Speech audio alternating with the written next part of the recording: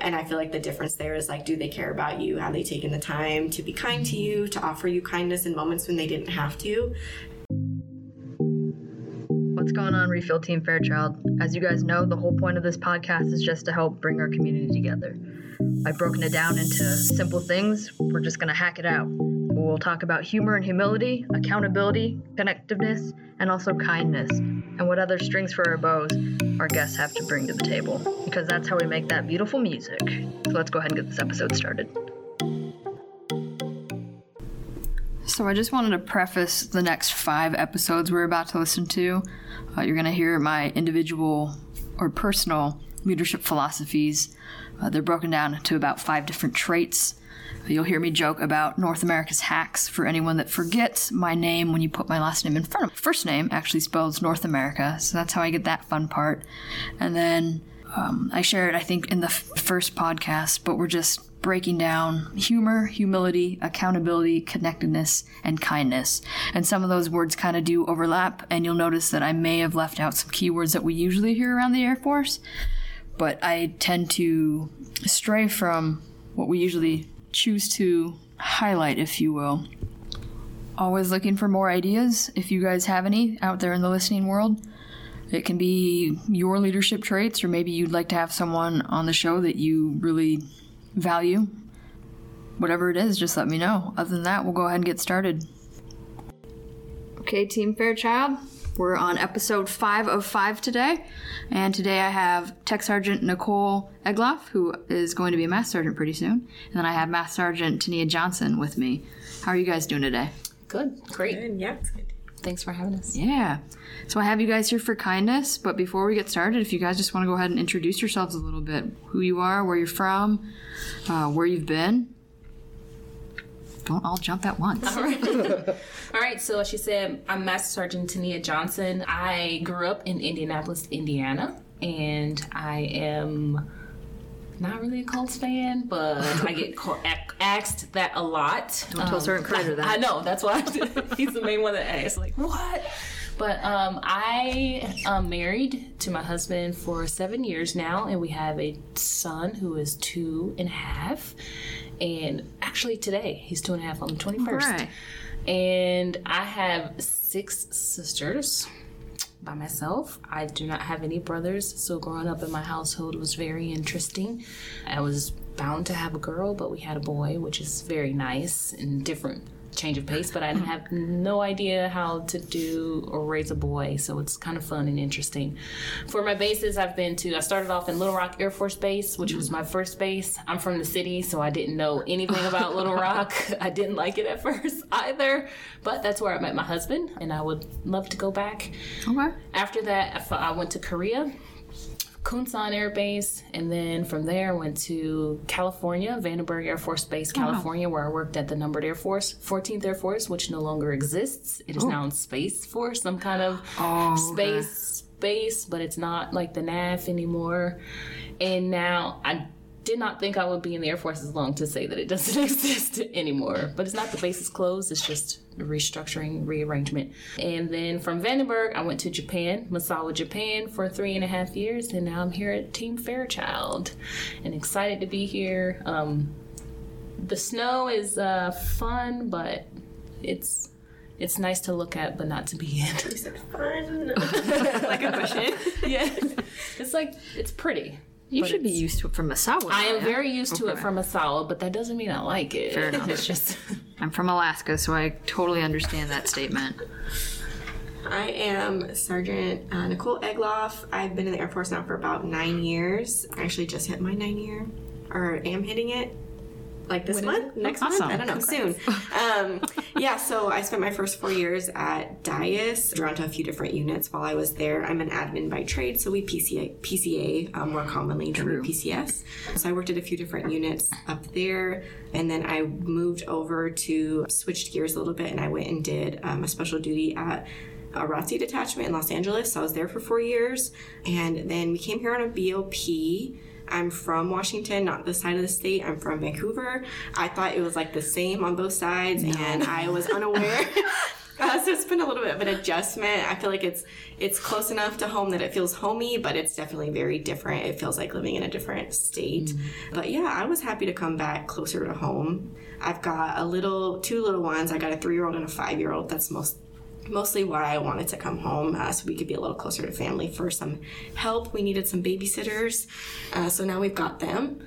Yeah, but my husband is he's also in the Air Force. We work in the same career field, so that's been really interesting. Happy to be here too. Would you say that Fairchild's closer to Dyess or Seattle? I would say it's probably closer to Dyess. Yeah, I would say it's closer. Probably weren't expecting when you PCS'd up. Yeah, I was like, oh, this is actually very similar. It's bigger though, and I feel like there's enough here.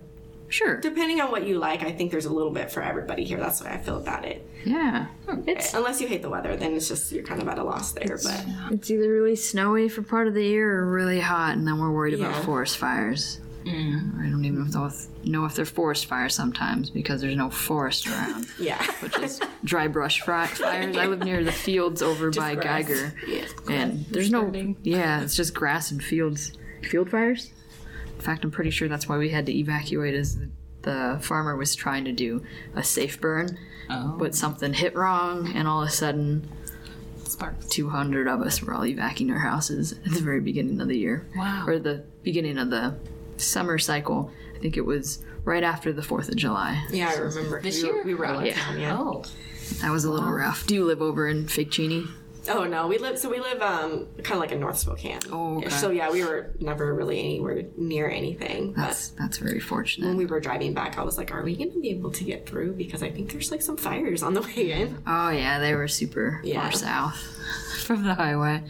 So I brought you both in for kindness, and I hope you feel like you emulate some of those traits. I know it's hard. I did a humility episode, and I know sometimes it's hard for other people. Even when you feel like maybe you emulate some traits, it's still a little awkward when people tell you, I'm choosing you for this. And a lot of them are, I'm so humbled. And it's like, oh, good, humility. So that works really well.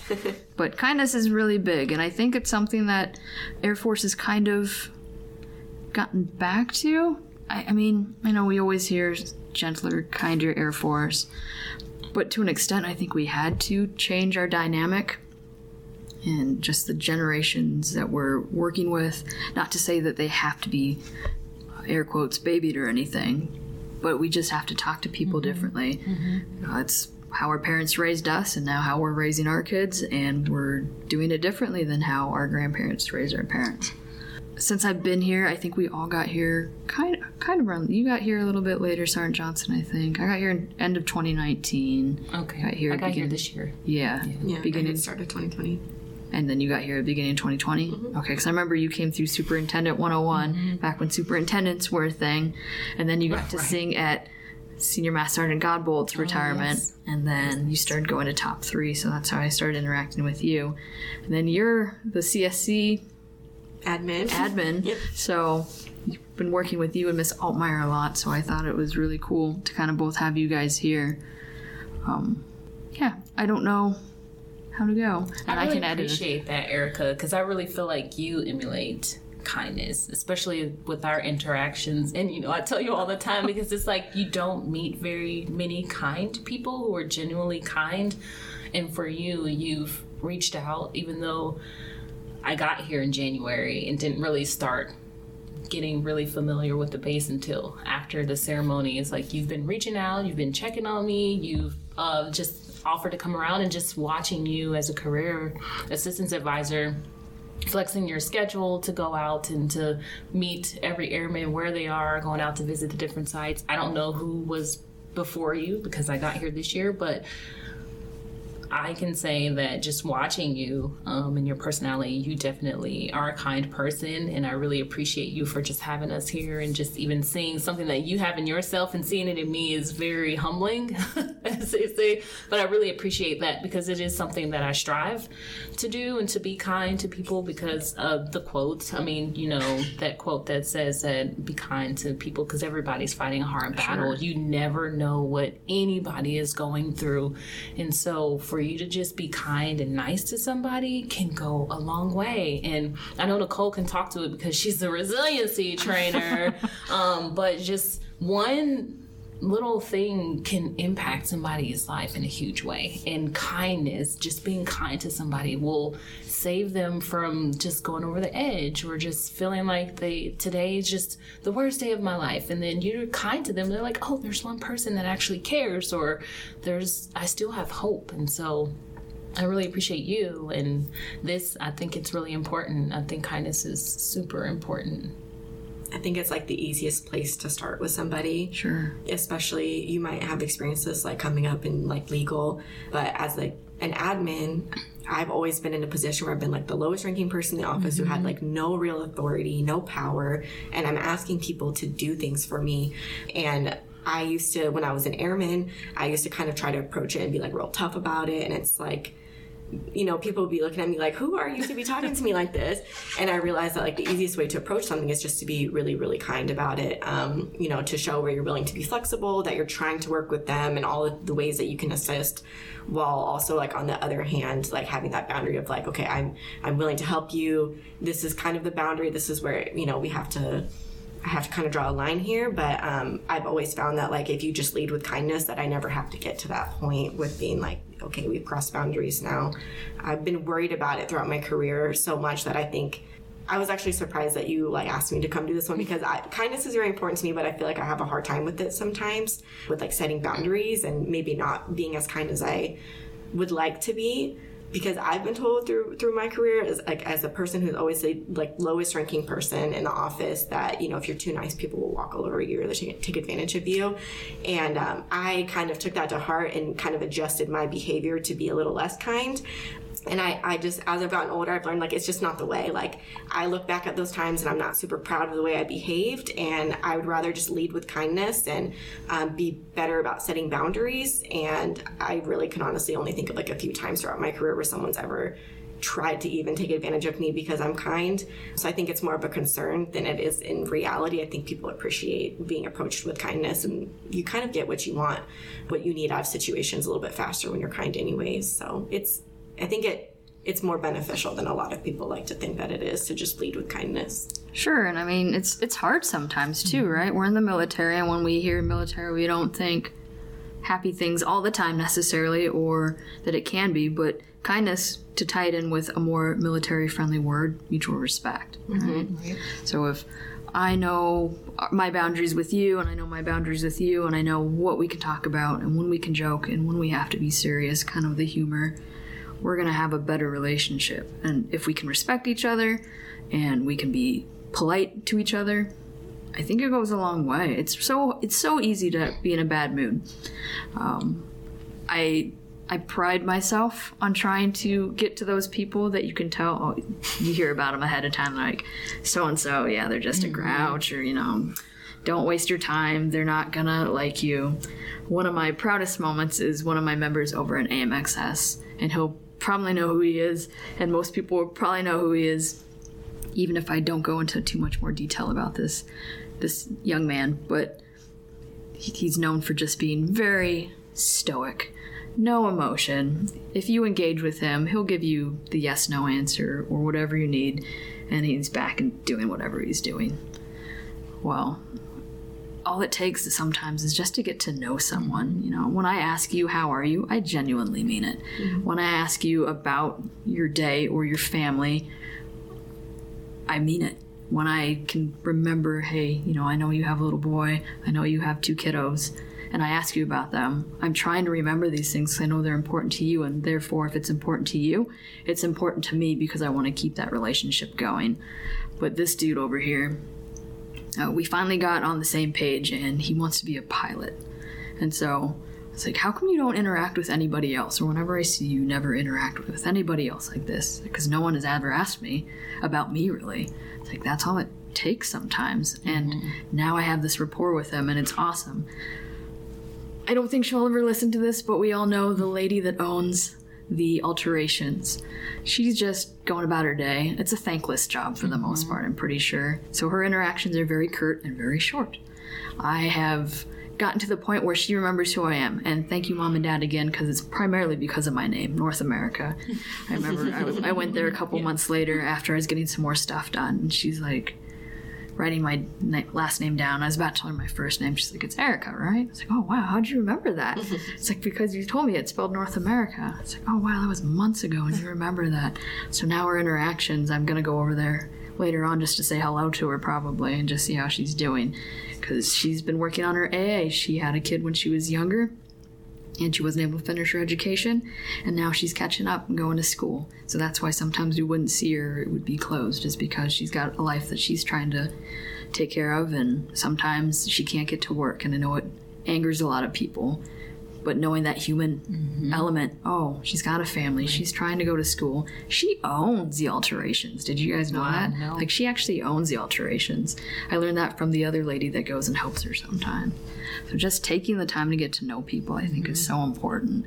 And I think you guys both do that. I know sometimes it's harder in our line of work.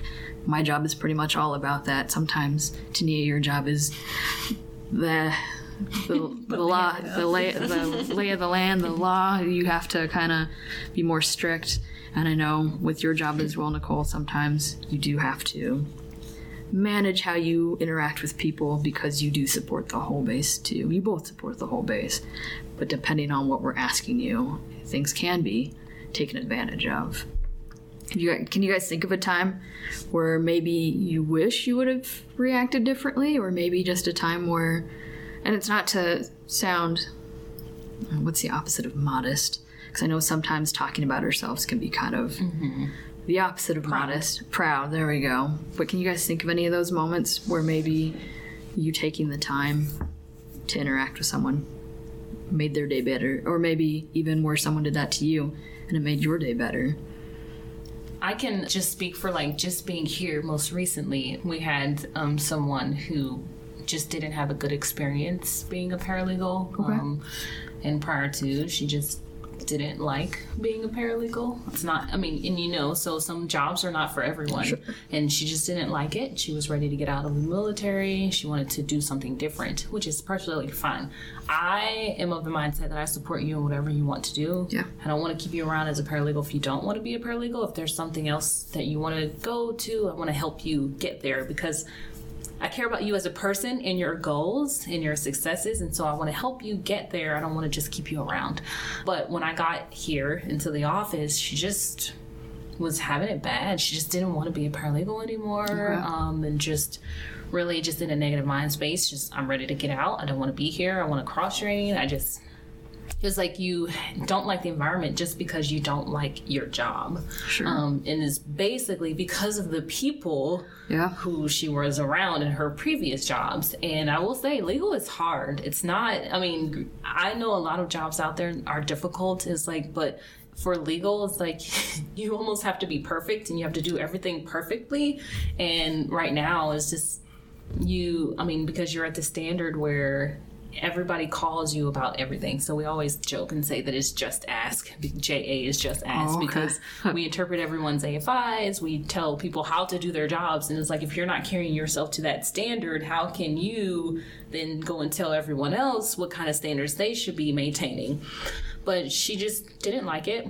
But when I got here, I realized that I was placed here for a reason, as with every base. And so I just kind of tried. I could feel the mood in the office. Sure. It's just very interesting. And so I just kind of went to my office and just kind of made it a more relaxing environment. There wasn't a superintendent there. Prior to me, she had retired. And so there was no overlap. But I just came in with my essential oils, my tea, and I would just play just kind of soothing music. And I just kind of made it an atmosphere just where I would just go in and hey, I met with everyone, and when you come in here, this is a space for you to just relax. We don't have to talk about anything. You just come and sit. But then I also just did a get to know you. What do you like? What do you don't like? What is your family dynamics? What is your favorite candy? What are your hobbies? And things like that. Just trying to get to know everyone in the office. And I would take the time and just sit and talk with her. And before she left, she ended up getting out. But before she left, she was like, I really wish you were around before I got here, before I made the decision to get out, because I probably would have stayed in. And so that really meant a lot to me, because I only knew her for just maybe 4 months. And just sometimes things like it just means that like my work is not in vain. And so what I'm doing is actually helping people, whether, I mean, she still went on to do whatever she wanted to do. But it was really nice to hear and to have her say that, because even though she still left with the mindset, like, I hate being a paralegal, and I totally get it. Jobs are hard. And so if this is not something you want to do, then go do something else and be great at it. But that was really nice. Yeah, I was thinking of a time at my last job. So I worked with a lot of cadets who were getting close to becoming officers. Right. We kind of had this little, without like giving too many details, but we had this little issue with some of our cadets had broken a rule and they were going to be getting in trouble. And our commander was really, like, felt really disrespected by the rule that was broken, and was really coming at it from a place of like, from their perspective of how it made them feel, and their ego really like in the punishment. And they were really ready to like, I mean, kick these kids out. Like, they were about to not be officers. It was the punishment that was coming down was about to be really, really big. And I just felt really uncomfortable about it. I was like, you know what? I think we're forgetting that these people are like 19 years old and they're not even in the Air Force. They're trying to be. And I don't think that we even have two legs to stand on if you wanted to go that route. I don't think that that's even something that you can make happen. So we were kind of able to sort of talk him off the ledge a little bit, and you know, he still delivered the punishment the way he wanted to, but we were able to kind of convince him to really actually put a rehabilitative plan in place, because he was ready just to throw the book at them and close the door and send them on their way. And I was like, I don't think this is the right approach. You know, these folks are about to go be officers, and I don't want them to think this is the best way to handle discipline. And so I was able to kind of take them under my wing. I offered to do that. I said, you know what, I understand where you're coming from, that you need to set the standard, but I feel like we're not doing these cadets justice in this learning environment if we just do that and then we don't follow up with them. And so I kind of took them under my wing during their kind of probationary period. They ended up on sort of like a control roster kind of a situation. It's a little bit different, but same situation, same deal. And so I was like, let me look after them while they're doing that.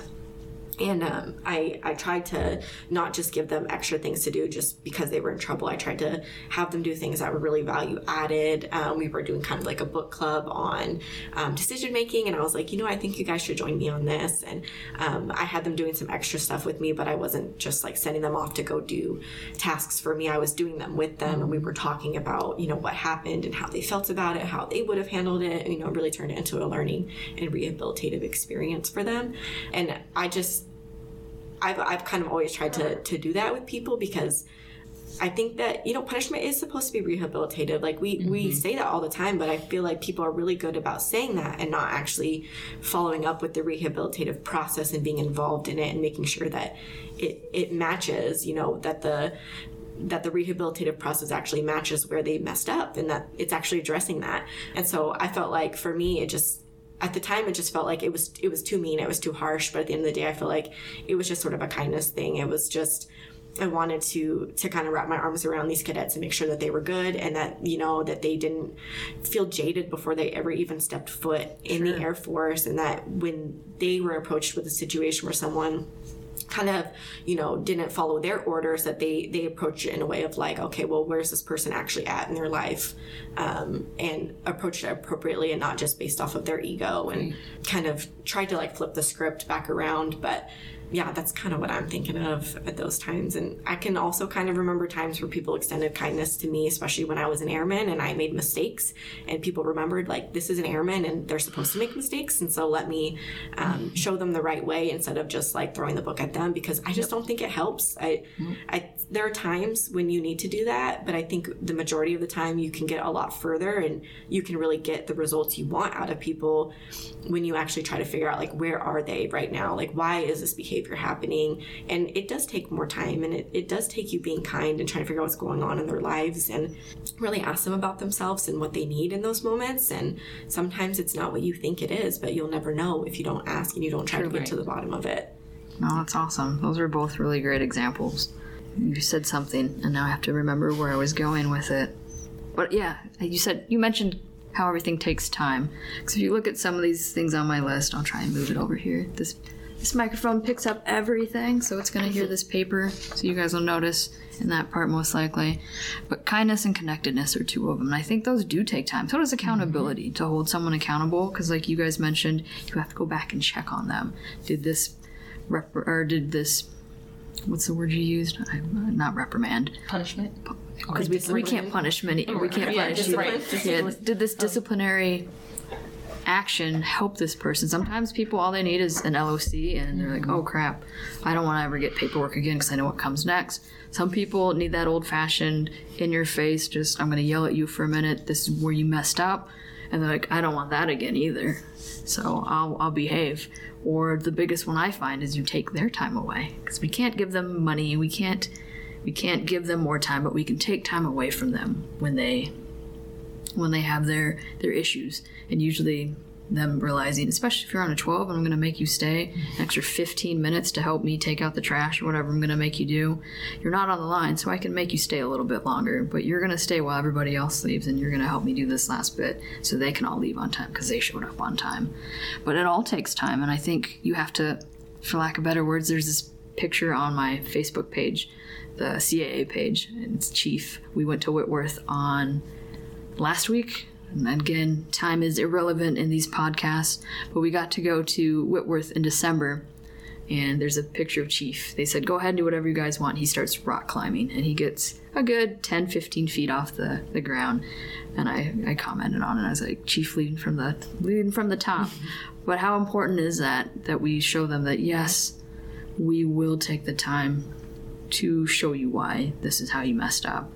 And let me check in to make sure that you're still good. Do you understand why this was the disciplinary action we took, the corrective action? There we go, the corrective action we took in this situation. I had a young FTAC airman, and this is a great story.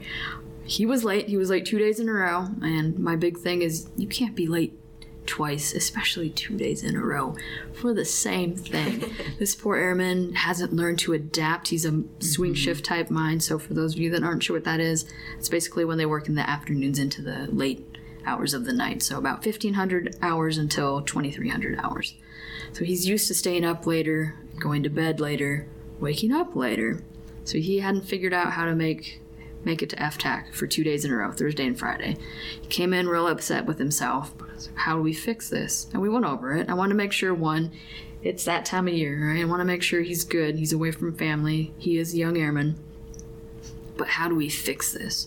So I said, how about this? All the airmen get to go home on time today because it's Friday. We're going to cut them out early. You will still be released by your 8-hour day, but you will take out the trash and I'll have you back into the halls real quick. And he was happy. He was elated. That's all I got to do? Like, that's do you feel like that's fair? He said, yes, that is more than fair. But what's really cool is at the end, 2 other airmen stayed behind to help him. So everybody else left, and these 2 airmen came back. They're like, where's Airman so-and-so?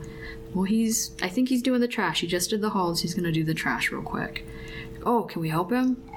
Of course you can help him. So they went and they helped him take out the trash.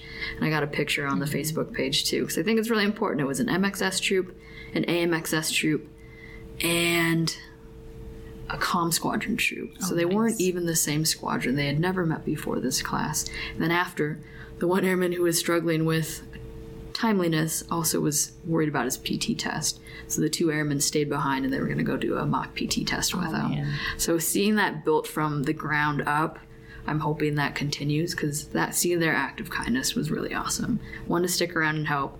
2, even though it's getting pretty late in the evening, to stick around and do a PT test with him. That was really cool. That is cool. It's pretty awesome. You make some nice friends in FTAC. And so one of the things where you're talking about kindness and just the balance in, for me working in legal, we prosecute people all the time, but always for me, I always follow up with those airmen that are being punished, whether they're being convicted or they're acquitted, no matter what. It's sometimes out of lines, but I don't talk to them about the case at all, but I always just follow up and like, hey, you can bounce back from this. This is not the end all of your career. You can still make progressions. You can still go and be great. Whatever it is that you want to do, just take this and move forward with your life. And I always try to catch them before they leave and just plant that in them, because if they don't have anybody else in their corner, at least they'll hear it from me. I mean, you'll have your area defense counsel, you have the first sergeants, but sometimes you feel like maybe those are people who are obligated to do those things for you. So it's always nice to have somebody who is on the other side to just remind you that you're still a human and that you still have a life to live and this is not the end of your life. So it's always nice to step out and just remember and try to rehabilitate people, because that's what it's about. It's funny you brought up EVTAC, because a few months ago there was an airman, I wish I could remember their name because what they said, like, I've never forgot it, but he said people really don't care what you know until they know that you care. And I was like, dang, you are really spot on about that, because I feel the same way. Even as, you know, there's a difference between like enthusiastically following somebody and doing what you're told. And I feel like the difference there is like, do they care about you? Have they taken the time to be kind to you, to offer you kindness in moments when they didn't have to? And it's that, yeah, like for me, that really is the difference. When someone has shown that they really cared about me and they remember those things about me, that goes really far, as opposed to just telling me like, yes, I believe you. I'm sure you're an expert in your field. I understand what you're saying, but like, am I going to enthusiastically do what you ask me to do? Maybe, maybe not. It just really depends on the level of like care that we have in our relationship. And I try to like, you know, turn around, and I try not to be the supervisors that I've had or the people I've interacted with that have kind of like put a damper on my day. I try to look at that and be like, okay, I'm not going to do that. And like turn around and look at people and say like, okay, this is what made me feel less than awesome. And I will not, like, I'm going to break the cycle. I'm not going to turn around and do it to other people just because it's been done to me. I don't think you have to pay it forward like that. I think you can choose a different path. And I've always kind of tried to do that. And like the thing I've always said to myself is, I don't think anybody should have to come to work and it's the worst thing that they do that day. Mm-hmm. I think that you could not like the job and, you know, hate it and be looking to get out or crush or do whatever, but you shouldn't hate that environment. Like everyone around you should be nice enough to you. You spend the majority of your time at work. It should not be a place you hate going. And then when that airman said that about, you know, people don't care what you know until they know that you care, I was like, dang, that really just, that's it for me. I mean, that's what I try to do. That's what I try to make a priority in my work centers and in the relationships that I have. And I just think it works the best for me. Yeah. It doesn't work to try to do things differently than what feels right to you. You know, what are your values? Mm-hmm. And if you're trying to do something that's not your value just because it works well for other people, it's not going to probably work well for you. Yeah, and it was really cool what you said at the beginning about how you tried to do something that was out of your comfort zone because that's how you were told you would be successful. But when you got older and you just had more time in the Air Force, you realized that might work for that person, but it's not going to work for me. And this is what I want to try and be, or how I want to do things. I totally just forgot. Oh, it was in our ALA class, and I think we mentioned it in the ALA Cadre podcast. But two of the NCOs came up with this quote. I call everybody airman now, big A. But two of the NCOs, Sergeant Dodge and Sergeant Aguilar, basically said how supervision and leadership's always trying to tell us how we need to act and behave, and they give us their philosophies, but in this class they had a chance to kind of just take a step back and realize what was important to them and how they wanted to go about doing things and leading their people. I think it's so important. One, again, this is my list, and I've said it a couple of times, but this is my list. This is what I think is important to me and how I try and interact with people, but it's not going to work for everybody. And you may agree with some of the things, and you may say, those are weird words that you chose for some of them. Connectedness and accountability, because a lot of people are like, what about transparency? Well, if you have some of these, you're going to have those qualities as well. Trust. I think if you're accountable and you hold others accountable and you hold yourself accountable, they're going to see that, and it's going to instill trust. So there's different words we can use, and you know, Colonel Bentley and Chief Guzman have AMC. AMXS has the acronym FMC, so we all try and make it something where people can remember it. And then until you connect with them, it's not going to mean anything. So that's what I think is so cool. I really like some of those stories you guys shared, and it's just who I am and who you guys are, and that's why I chose you. Some of us, I don't know, it was hard sometimes too. It's so easy to just kind of not put up to an extent put up a wall and get the job done, but you can interact, especially if you're about to go to AMXS. So you're going to be in that work environment with the airmen and your NCOs in a much closer capacity, unless they put you in an office by yourself. I saw Sergeant McCarricker. She moved around a couple of different times, so I don't know what the actual physical work dynamic will be there, but getting out of the office and going and checking on them. I don't know. I know you have your own office too. I don't know how close the other paralegals work with you, if they're right outside the door or they have their own little offices too. But taking the time, going to the office. Sergeant Klein said during his podcast how he'll go around and walk around the base. And I know some of us have a much easier time than others. Or not the base, I walk around the base. He walks around his comm squadron though, and he'll go check in with his people. Because again, just one, honestly, we like getting out of our seats, I think, right? Right. We don't always want to be behind a computer. So that's a little bit of a benefit for us personally. But going and seeing our airmen in their work environments also shows just that initial act of, oh, they could just be sitting there all day. But instead they came and talked to us. Mm-hmm. Even if we don't want to talk to them. Hardest people to get to talk to are security forces, by the way. They just don't like talking to leadership, I've learned. I was even forewarned. Yeah, well, yeah, I sometimes do. I went out there one night on swing shift, and the nice staff sergeant was taking me around, and since they had seen me, I had already done it once with the tech sergeant's like, they ain't gonna talk to you, so don't be offended. They just, unless they have something to say or they trust you, they're not gonna talk to you. Fair enough. I am this random master sergeant just walking around the base with one of their flight chiefs for the night, so of course they probably don't want to talk to me. Why is my boss here? Mm-hmm. And why is a master sergeant with them?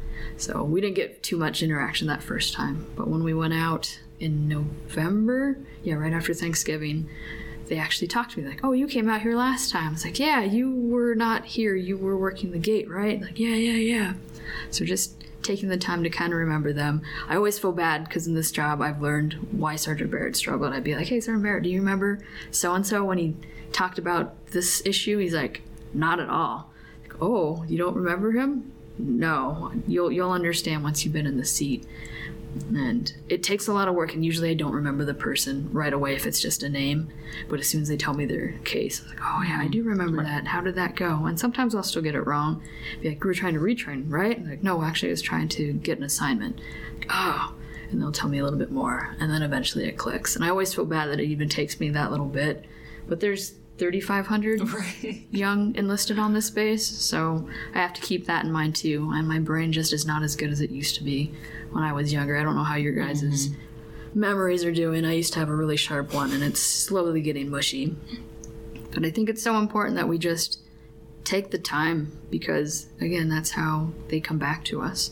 And they say, you know what, Sergeant Egloff, I have something I want to talk to you about. Can we talk about it? Sergeant Johnson, I remember, ALA, I think a third of the class had Article 15s. And that was part of the Cool Kids Club. I've said it on another one. I don't have an Article 15. I've got my rights read to me, but that is the only thing that's ever happened negatively. I don't even have an NLOC, but we can still connect and we can still take care of each other, even if we can't relate sometimes. It's finding how we connect, and maybe we get off of I remember when you were in trouble, just, hey, you told me about this once upon a time too. How's that new car you got? Or how was that dog that you own? Like, or that sounds really, really rigid, but you guys know, like, hey, how's Sergeant Clay was just in here talking about Zoe and Titan, her two dogs. So I remember their names. Mm-hmm. So it takes a lot of work. And I think that's why I originally started talking, is how much time it takes to kind of make those connections, but it really does make a difference.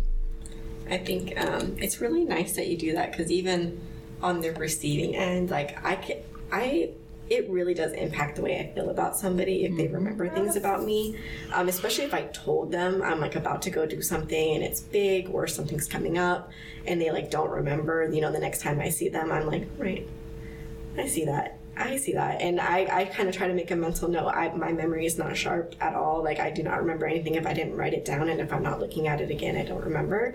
But I've gotten better over the years of if somebody tells me something, like I am writing it down, and I'm also writing myself a reminder to ask them about it again in my planner, like a few days later, or if they say they're doing something over the weekend, like I'm gonna actually probably write it down for Monday to like ask them about it, because I won't remember, but I know it's important to remember and ask, because I remember what it feels like to be on the other end and having shared something. You know, it might feel really small, they might not make a big deal out of it, but if they're sharing something with you, they're sharing it for a reason. And if you know, just totally forget about it, it's like you kind of failed the test of like they're trying to connect with you and you didn't reciprocate. And so I think it says a lot when people don't remember. But I'm bad at remembering, so it's like on one end you want to give people the grace of being like, they probably just forgot, and I forget stuff all the time, but it just feels nice. So nice. It feels so nice when people remember the little things, especially if you're not a person, like if you're a more humble person and you mention things like very casually and very lightly, even though it might be a big deal to you. It means a lot when people remember and they follow up with you about stuff. For sure. I'll give 2 shout outs. One to Sergeant Kreider, who was my first sergeant. Every year, he comes around to the legal office and recognizes us for Paralegal Appreciation Day. Oh, nice. When we're like, that's a thing? It's like, you don't even realize that it's a day. But he actually came out and gave us cards and just stopped by the office because we do so much work behind the scenes that you just forget that people actually see what you're doing in your work, and so he actually remembers that day. The second shout out is to Colonel Bentley. He really, really cares about people. So I know it's kind of more on the connectedness side, but he's also a kind person. But just knowing him and being able to work with him and for him, it's just, when I was out sick for 10 days, and I came back and he's just like, how are you feeling? Are you doing better? Are you okay? And just sometimes, there's people who walk around who know that you've been gone and won't ask you, but he genuinely asks. And I was like, look to his wife, like, let him know, like, I really care. Like, I really appreciated that. And so it was like, sometimes people forget that, just the small things and getting to know you and your family, it really matters. And so connectedness, like you say, like, it goes hand in hand with being kind to people. A lot of your philosophies go hand in hand, and you can overarch them, but I think this space, in my experience, the leadership team has done a really good job, especially caring for their people and recognizing that we have a lot of issues. We're dealing with being not segregated, but isolated here. Sure. A lot of our activities are closed down. There's not a lot of things for people to do, so they think.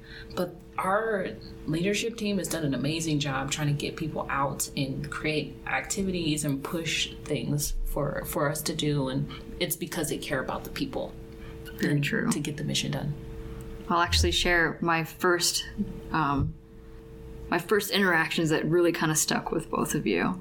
So I remember seeing you in Superintendent 101, Sergeant Johnson, and I wasn't really involved with that class. That was Senior Godbolt's thing. For that class, we kind of just give them the curriculum, say, find the people, I'll find the other half of the agencies because I work with them all the time. But Senior, this is all yours, and you were in the class, and then I think you volunteered for a couple of things. And I was at your guys' commander's call for WSA. And as I was leaving, after I gave my really quick, you both were probably there, but I gave my quick little speech on just career advisor, who I am. It was one of the first time, I think it's still the only commander's call I've gone to. I've tried to get around to the base after that, because I know no one really wants to listen to anybody else talking at commander's call or at roll call. I got to find other avenues.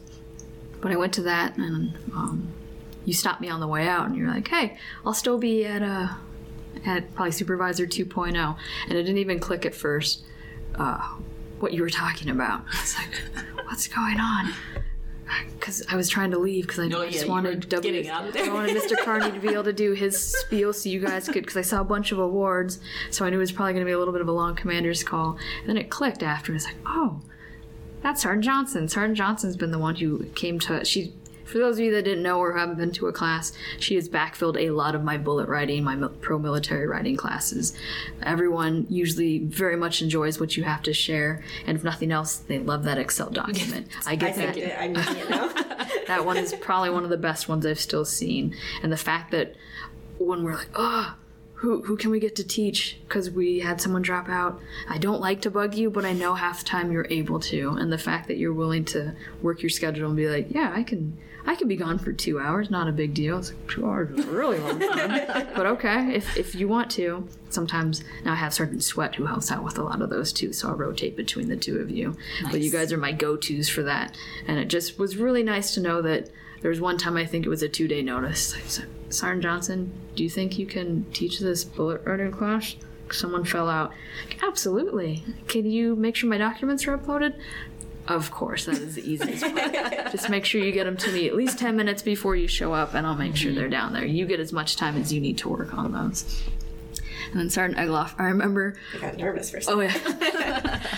And it still cracks me up, and it kind of goes along writing things down. But I think one of our big interactions was at one of the CAT meetings, or in between that and the DWIG, when we got on this long, wild tangent on how people need to address an email. Oh my gosh. So I think in my job, Sergeant Barrett and Sergeant Haas were both men before me, so sometimes I still get a sir in an email. It's like, man, if you just read it, you forgot one letter, Erica. Okay, that's okay. When they do it more than once, it drives me crazy. But how to address an email, right? How important is it to just put sir, ma'am, good morning, good afternoon? It doesn't even matter. Good something, because when you read the email, it could be way later than when I sent it out. But how hard is it just to put something there ahead of the email and then say what you gotta say? We learned that some people like very short emails, and then some people like to make sure that they get all their stuff out, because we had a topic on that, on keep it short and sweet, and then know what, I'm gonna say everything I need to see, and then it's your fault if you don't read the email. Two very different ideals on that, which I can appreciate both, because sometimes I will just ramble. I don't know if you guys have gotten emails from me where I just kind of keep talking about things, and then, oh yeah, by the way, how's so-and-so, and then, okay, and very respectfully. And then the airmen, they don't have the signature blocks sometimes. And you know what, baby A1Cs, 3 speeds, I get it. But someone needs to show you how to, or at least if you don't know how to, at least sign your name at the bottom of an email. I think we talked about that for the whole break, 15, 20 minutes. And Miss Altmeyer got involved too. We were all just going at it like, how hard is it? But then we remember that they're probably not teaching it in school. Somebody's got to teach it.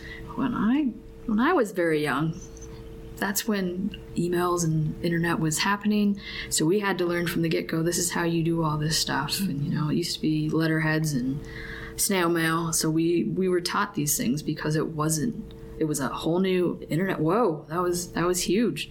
And now the younger generations, this isn't a text. No, it's an email. Right. So you have to put a little bit more into it. You can't just be like, hey, dude, what's up? Right. Unless I know you and we've talked a couple of times, then I'll probably drop my sir, ma'am, good morning, good afternoon, good evening, good night. But before that, I'm going to give you the respect of some sort of header, and I'll still usually have some sort. You guys can just do those signature blocks so they automatically populate in every email. It saves you a lot of time for those of you out there listening that aren't sure about what's it called, Outlook Explorer, or not Outlook Explorer, just Outlook. Well, that's what I remember our first conversation. I think you were getting ready for your PT test too, and you're doing a lot of stretching back then. I was, yeah. You're doing a lot of stretching. Yeah, you were like doing a lot of yoga or something, weren't you? I think I kind of fell off the wagon though. Like I completely forgot about it until you just mentioned that. I guess I'm not on track. I was just thinking about emails on the way over here too. Not about that, but about like how I write them, because I have actually been like accused of like not being super professional in emails before, because I like to put a lot of exclamation marks.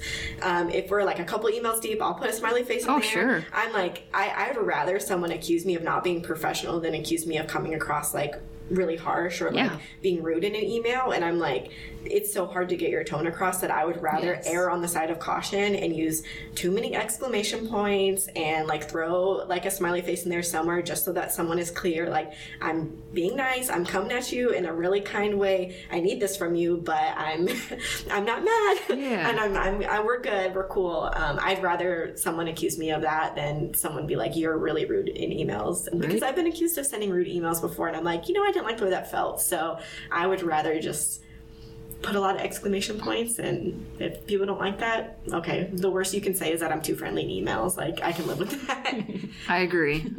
It's so hard to not come off a certain way sometimes, especially when you're kind of not scolding, but when someone's apologizing, you're like, I'm not really mad, but, you know, it can't happen again, or this or that, or I have one airman who has missed 3 FTACs. This is his final time. And so in the email to everybody, you know, I was like, this is third time, this is last chance, and this is why he's missed X, Y, Z. I get X and Y, but Z was not, I didn't check my email is not a good reason to not show up to class on time.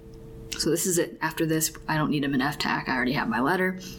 And after that, I sent the originator an email too. I was like, I'm not mad at you. I hope that didn't come off angry, but I just had to make sure that the airman, since he's CC'd, understands what's going on and that this is his last straw. And the individual called me up after, he's like, just laughing. So remember when we used to have to create all the Bay orderly schedules and this and that? It's like, oh my gosh, Vega, what a weird thing to start talking about. And I always call him the Happy Buddha because he's got a bald head. He is Asian. Aww. But we'll just talk. I think he's Asian. Maybe he's Filipino because Vega is is a Hispanic last name, and a lot of Filipinos have Hispanic last names, just to give you guys a little bit of world culture, I guess, too. But maybe he's Filipino, but we would just go back and forth, and he's always just so happy. Vega is the most happiest person I've ever met, and I don't even know, I think it's just nerves sometimes. Vega, why are you laughing? This is serious. Stop. I'm gonna get us in more trouble, Vega.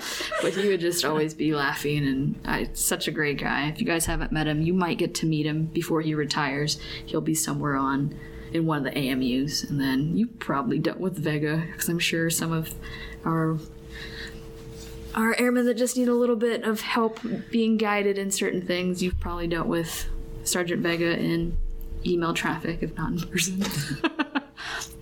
But I'd like to know some of your guys' leadership philosophies and traits, if you guys would care to share what you guys value outside of, and it can be some of the other ones, but outside of the realm of kindness, if you will. Right. Go ahead.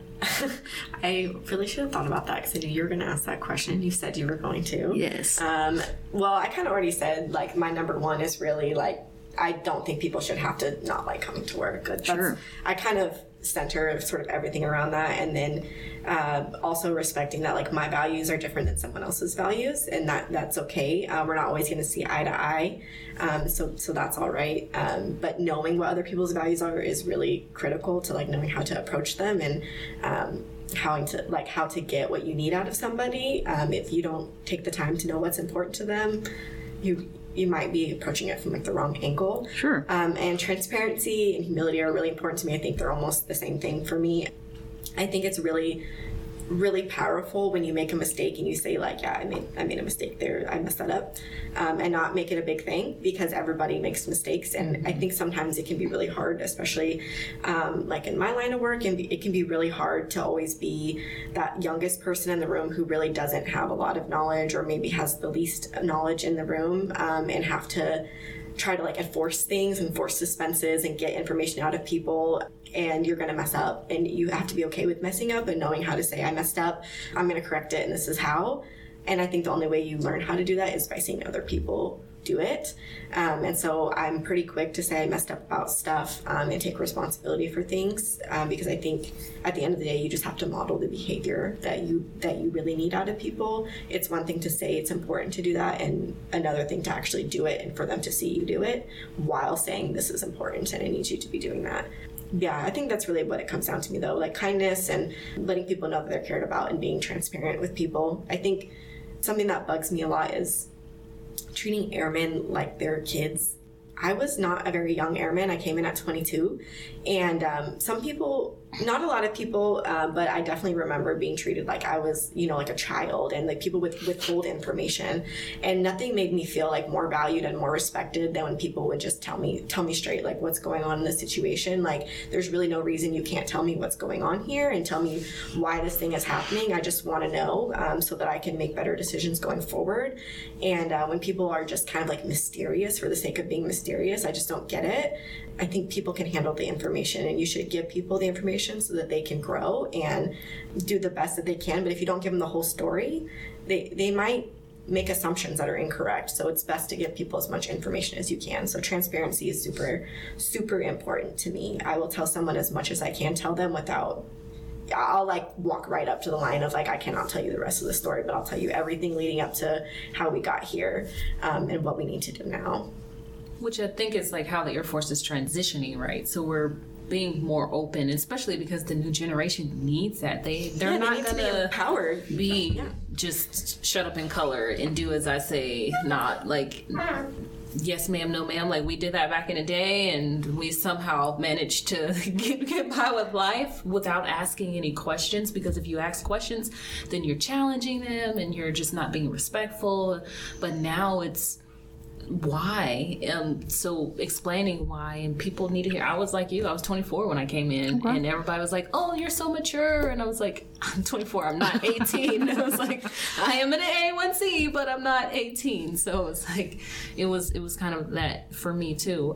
But part of, I will tell you, my favorite poem to live by is believe in yourself and what you can do. Have faith in yourself, make you the best you. Be proud of yourself, aim high and achieve, make all of your dreams a reality.